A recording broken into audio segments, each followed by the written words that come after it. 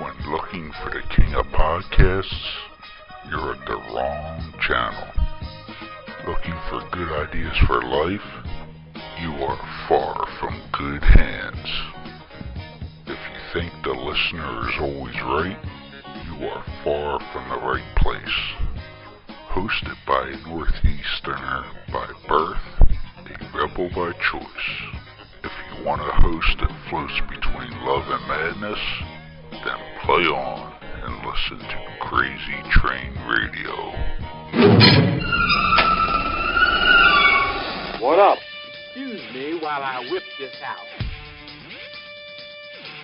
Oh, gnarly! Say what again?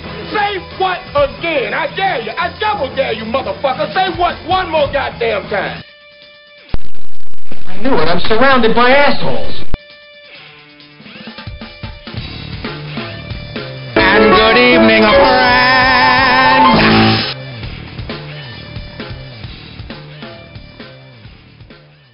Not all football helmets are created equal. Zenith, the industry leader in protective technology, is the only helmet in the game with adaptive head protection featuring a shock suspension system that can move independently from the helmet shell. Headquartered and developed in Detroit, Zenith is committed to player safety and revolutionary innovation. Zenith is proud to protect athletes at every level from Pee-wee to the pros. Learn more about the Zenith difference at zenith.com. That's Xenith.com.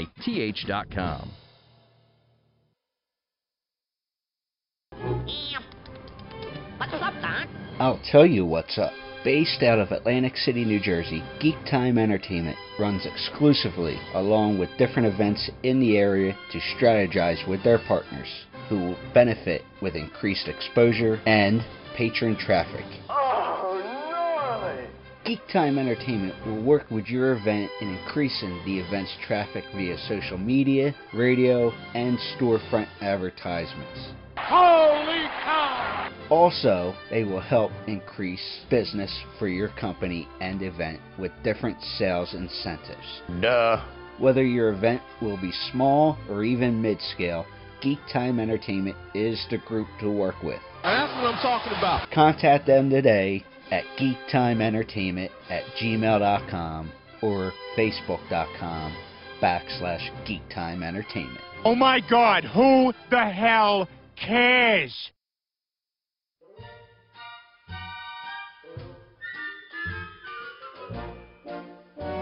Hey out there in Radio Land, this is Amanda Verse, and you are listening to Crazy Train Radio.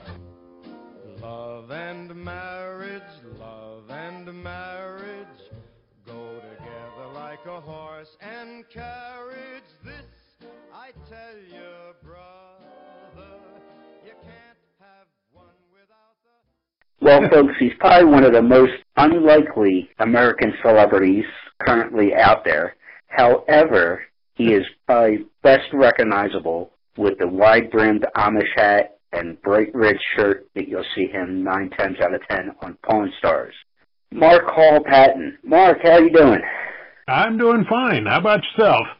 No complaints over here on the East Coast for sure. You know, nobody listens anyway.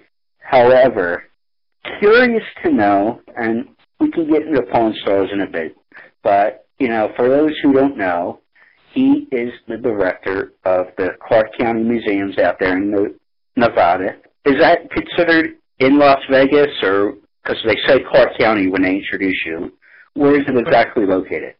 The Clark County Museum is in Henderson. It's in the Vegas Valley, but there's a number of cities here. So, like I say, that one's in Henderson. I also run the museum in McCarran International Airport, and that one's in Clark County. And then I have a small one south of here in a little town called Searchlight that I run. So the county's taxpayers get their money's worth out of me. Yeah, that's for sure, it sounds like. Now, being that you have multiple locations within the county there, is there a difference between... Now, I know the one at the airport is an aviation museum, but with the other three, I guess you would call them land museums. Is there a difference between the three? Oh, yes. The Clark County Museum covers basically the history of southern Nevada. We start from sort of time immemorial to today. It's a standard local history museum. We deal with a little natural history, but mainly human history here. We've got 30 acres, 20 restored buildings here, a small ghost town, walking trails, nature areas, all of that, and so that's the focus on the county museum. The Searchlight Museum is a community museum. It deals with the little mining town of Searchlight, which actually predates Las Vegas. Searchlight was founded in 1898, and Las Vegas not till 1905. But Searchlight's an interesting little town. It was a mining community. Edith Head grew up there. Scott Joplin wrote a rag for the town. Harry Reid is from there. The first man to fly nonstop across the United States grew up in Searchlight. So it's one of those towns that it's a small mining town, but it's got a really great history. And in the Aviation Museum isn't airplanes, it is aviation. It's actually within McCarran Airport and 2 other airports here. So as you come into the airport, it's actually open 24/7, 365 days of the year, because it's open any hour that the airport is open. And you find exhibits throughout the airport on aviation history and how it affected Southern Nevada, our growth and development. Now, with the different artifacts that come along your way for one of the museums or all of them or whatever the case may be, depending on the circumstances, how do you personally, as the director, go about authenticating the pieces and deciding how you want to use said pieces when you display them?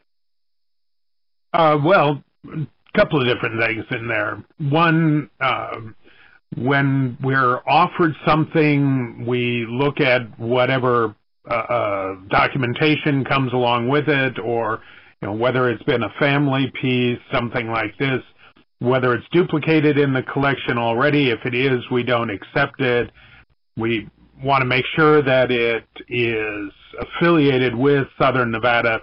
Because of the television work and that, we are offered a lot of artifacts that don't actually fit this area, so we will pass those along to other museums because they're not appropriate to here. And in terms of using them in exhibits, I have an exhibits curator who handles the exhibit design and installation. I have a registrar that handles all the paperwork around the collections and their storage and care.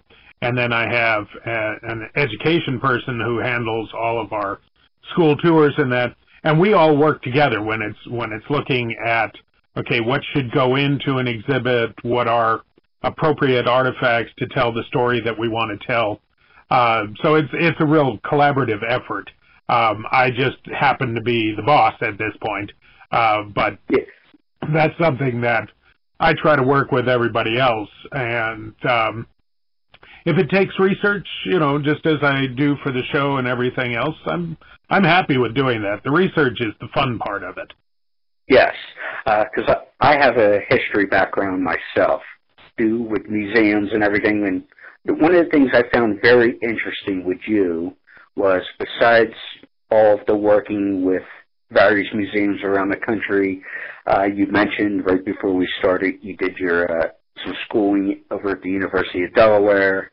But probably the most interesting thing, because I'm far from it, but working on it, that there was a rumor of about 20,000 history books somewhere around your house. It's a conservative number, but yeah, that's the library at home, and that does not count. Oh, sorry, I hate these things. Come on, go away. Sorry about that. That's all right. You probably have run into that before. Oh, yes. But, no, I have quite an extensive library at home. My wife is actually a professor at UNLV and a national scholar on quilting, so we have a large collection, book collection in that area. She's got about 2,000 volumes just on quilting history. But I'm a bibliophile, have been all of my life. I use these. I do a lot of writing and a lot of public speaking.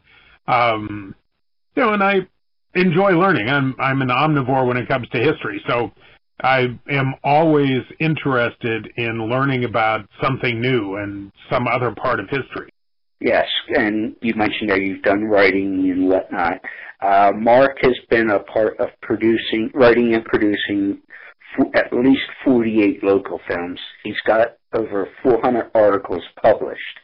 But with such, I guess you would put this as gravitas towards the history major itself, is there any particular part of the field that you've enjoyed researching over other parts?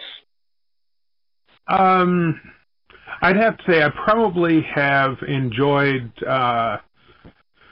19th and early 20th century history the most. That's the area I've done most of my work in.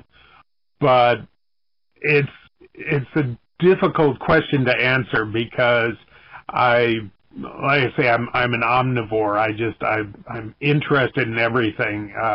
I'll tell you a story. I was driving back from a meeting in California with my CPA, and he's a friend of mine. We were both at this meeting. It was about a 6-hour drive, and I asked him where the certified public accountant came from, why that construct, and he looked at me. He happened to be driving, and he said, "Do you really want to know?" And I said, "Yeah, I'm curious."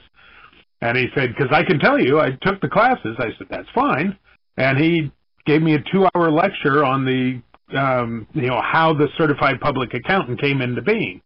Now, you might think that would be really boring. It wasn't. It was fascinating. And it's the way that my mind works. I always want to expand and learn. So there are so many areas that I have gotten into that I've just looked at something and said, I wonder why, and ended up writing on it. For example, a couple of years ago, I did an article on the history of bottle houses both in the West, where they started, and these are houses made out of bottles. And they've expanded, and you've got bottle houses all over the world now. And it came out of looking at one in a ghost town here and saying, I wonder who did that. Yeah, because like my particular area as far as history is like American presidents and government, our history, but I've always been particularly fascinated, and I've been really diving deep into JFK since the 50th anniversary several years ago. But, there's just so much out there.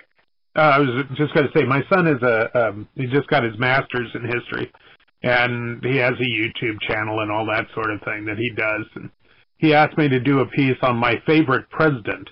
And, I've been asked that a few times. And I looked at it and I said, my personal favorite president is James Knox Polk, who's somebody that most people never think about, but hugely important in creating the United States as it is today. And so I can understand that. You find somebody and you start researching them. And, I mean, Kennedy, I remember his election. I was young, but I remember it, and I certainly remember the assassination. So he's one of those presidents that had an oversized influence on the popular culture in terms of his time in office.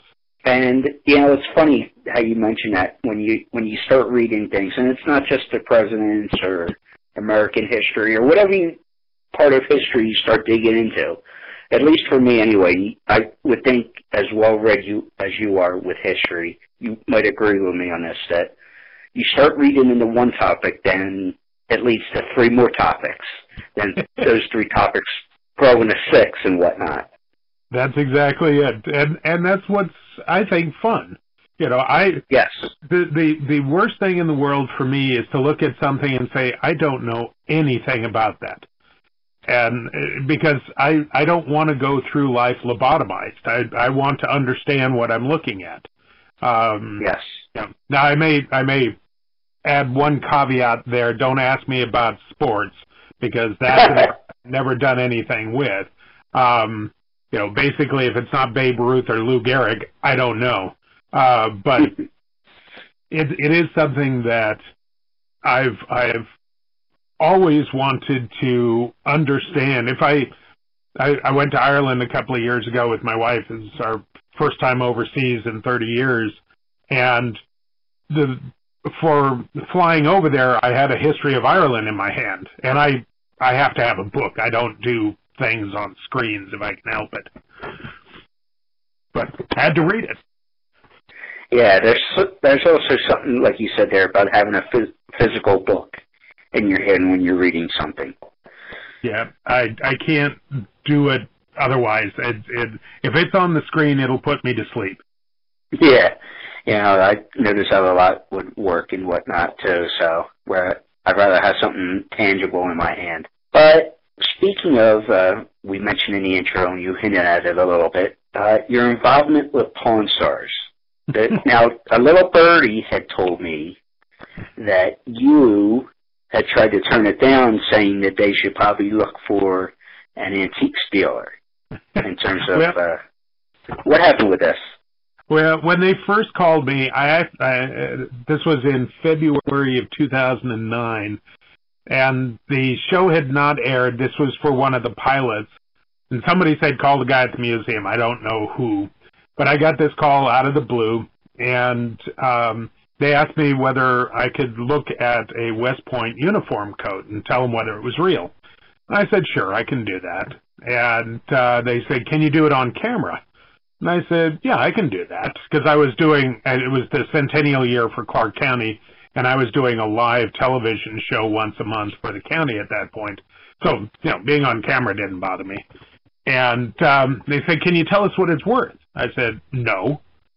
And they came back and said, well, here's this concept. It's going to be this new show called Pawn Stars, and they described their concept, and one of the pieces was all of the experts would have to give the price. That's why they were being brought in. And I said, I don't do prices. I run museums. I don't do prices. Go get an antique dealer. They'll tell you what they think it's worth. I don't care. It really does not matter to me whether it's worth $1 million or it's worth 50 cents. I don't care. That's not what's important to me. And so they tried to talk me into it, and I said no. And they realized that no for me meant no. I was nice about it, but it's still no. What a concept, especially in that field. Yeah, and so they said, well, we'll try you anyways. And I said, okay. And so I have done 168 appearances. I've been on more than any other expert, so I think that I passed my tryout anyways. And I've never given a price. I never will. Yeah. I have people walking into the museum nearly every day with things that they want me to look at, and I'll look at them if I can. And they ask me what it's worth, and I say, I don't know. I don't care. I don't think it's worth historically. Yeah, and Rick's a pretty good historian himself. He's pretty well read. And I think that's what makes you different as far as on the show anyway, because you just bring a certain perspective.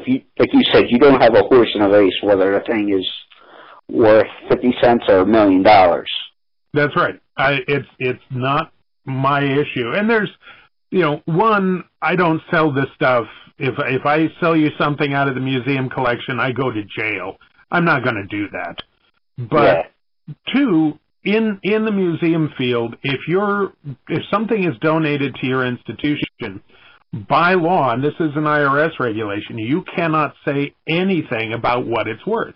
You can't do a wink, wink, nudge, nudge. Well, I'd say it's about this. You can't say anything. The IRS is real clear on that.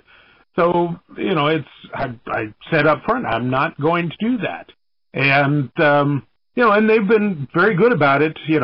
They've tried a couple of times, and they get Chumley to ask me sometimes, well, what do you think it's worth? No, not going to get that. We're not going that road. We're not going that direction. Yeah. You mentioned and I found this interesting too, and you can tell me if this is true or not.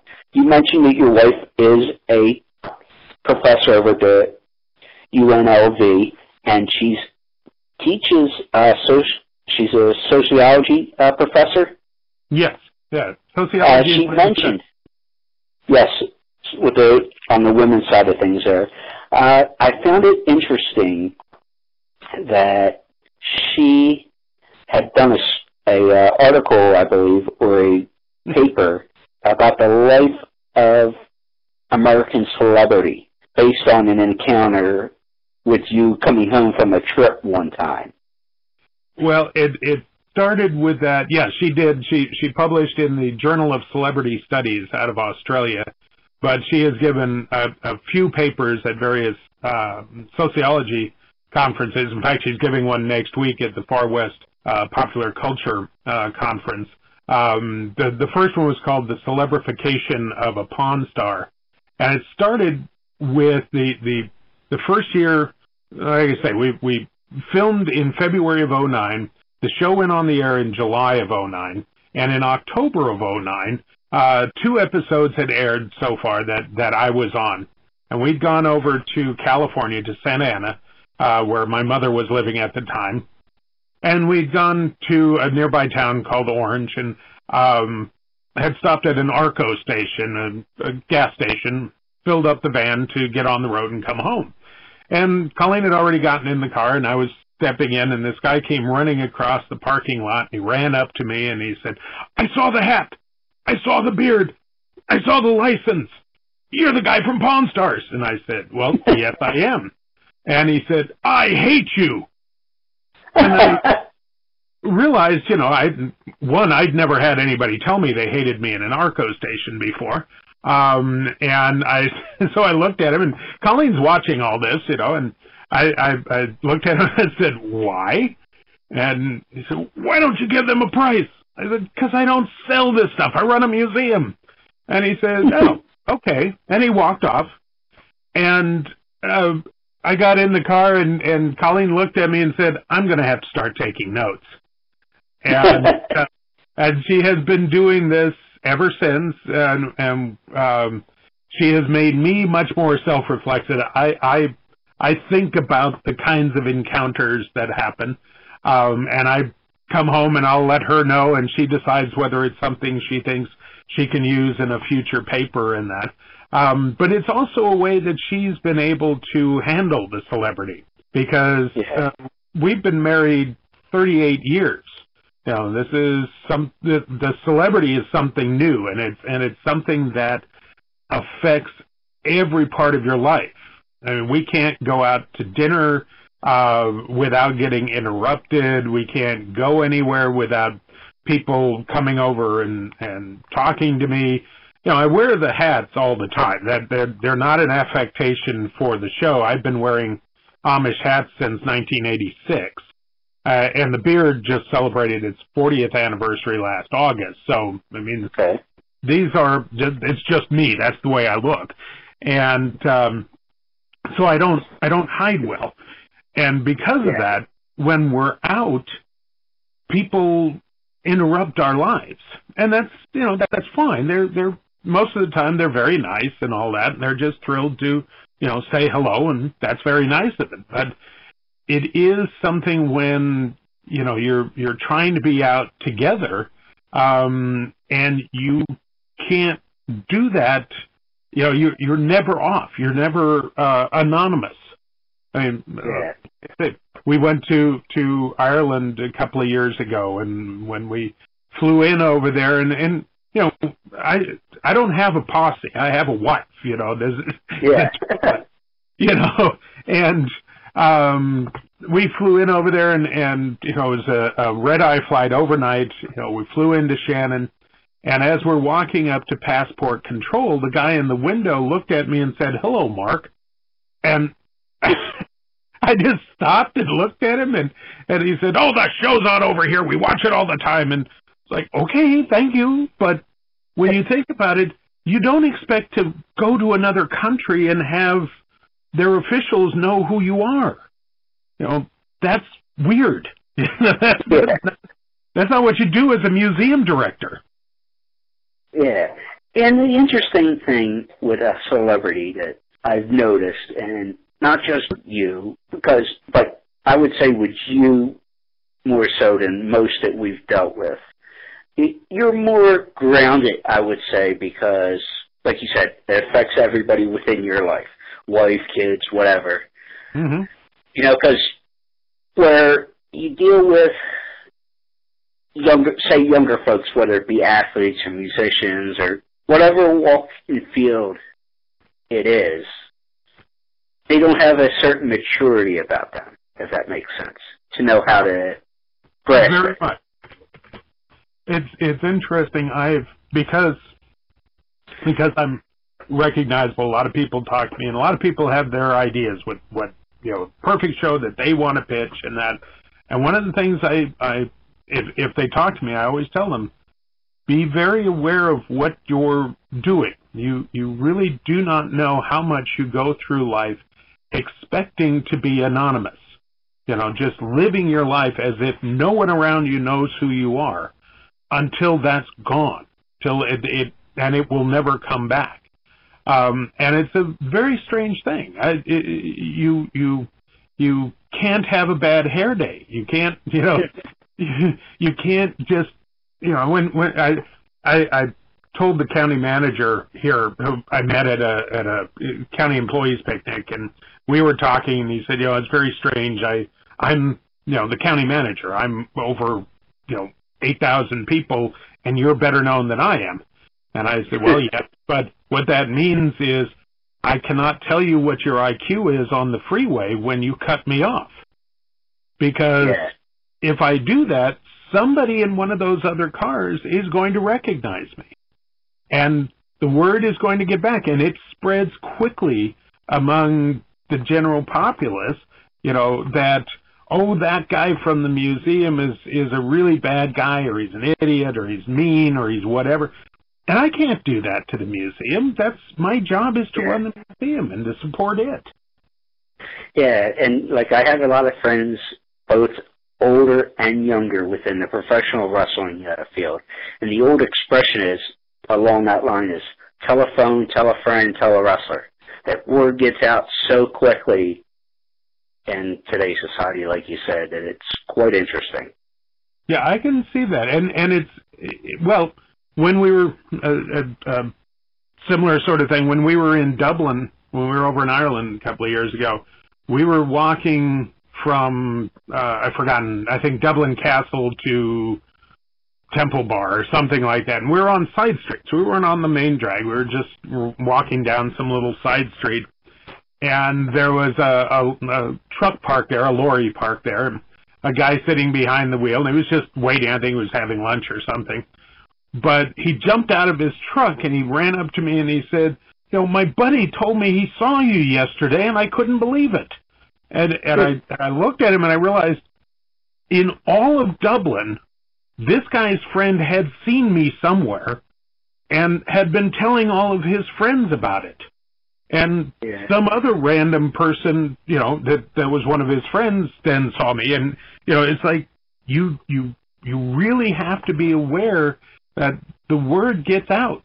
And, and for most people, you just have to be careful. And I'm basically, I think I'm basically a nice person anyways. I don't try to be mean to people. I've got my own opinions, and I tend to keep them to myself unless asked. But, there's a lot of it where when people see you on television, they really think they've got a piece of you. And on something like reality TV, especially in a case like this, it's not like Breaking Amish or some of these ones that's all just made up. This, when I come onto the show, it's just me. I mean, you can talk to my family. It's just, as my brother used to say that it's just Mark on steroids. It's just because I've always done this.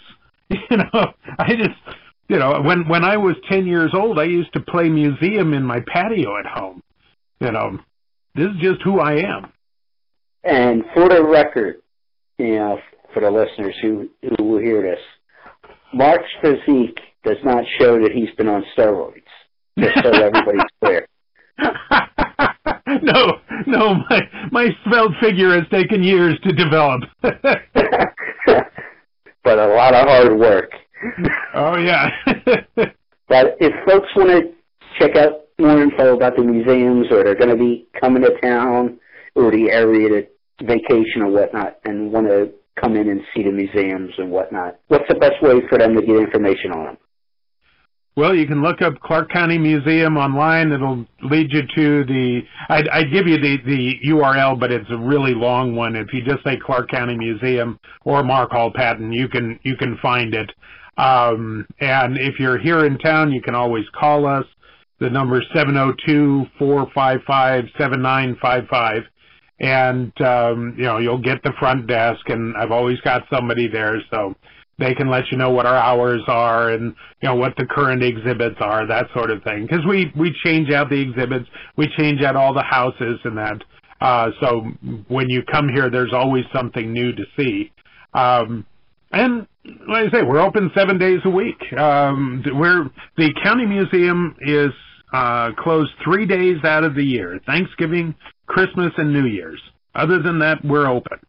So if you're here, you can come out and see us. And what I always tell people is it's a really good idea to come see us because we don't have any slot machines that work.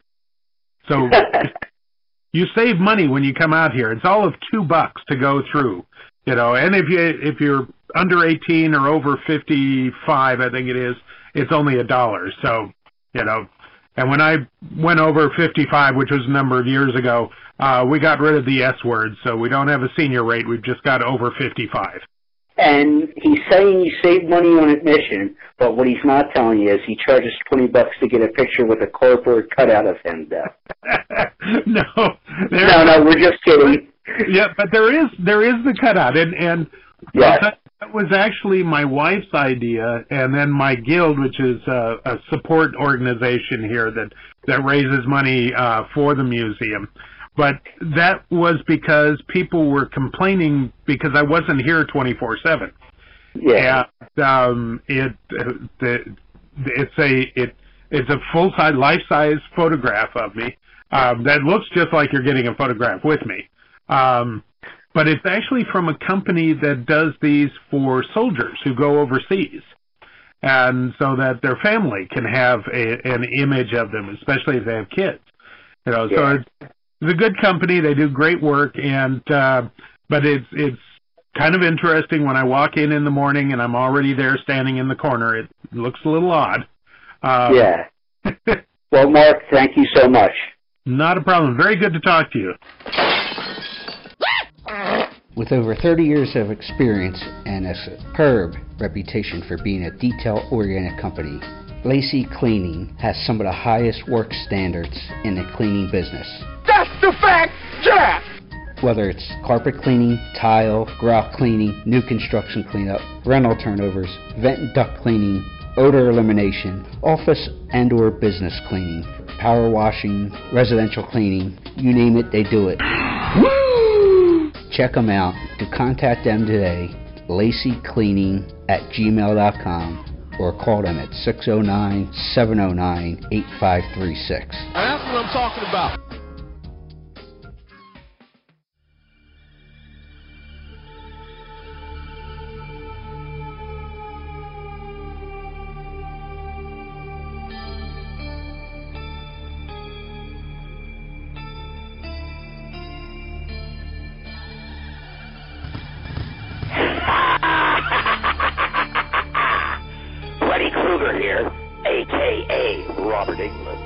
And you're listening to Crazy Train Radio.